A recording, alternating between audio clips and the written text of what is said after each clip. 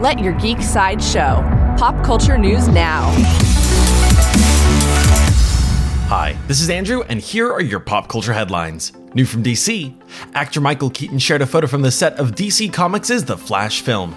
The photo shows the shadow of his Batman suit lurking just behind the camera.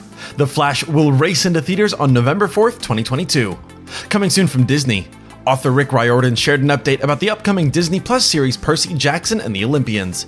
He confirmed that the live-action adaptation will begin production in June. There is no release date for the Percy Jackson live-action series at this time. For fans of anime, Netflix shared a teaser trailer for the second season of Ghost in the Shell SAC 2045. The teaser tells us more about the post-human threat that they are bound to face. Season 2 of Ghost in the Shell SAC 2045 will debut on Netflix this May. Coming soon from Sony, Sony shared a teaser for the final trailer of their Spider-Man universe film, Morbius. The teaser tells a bit of the history of the comic book character, revealing how Morbius was one of the first supernatural characters that Marvel was ever allowed to create. Morbius will fly into theaters on April 1st.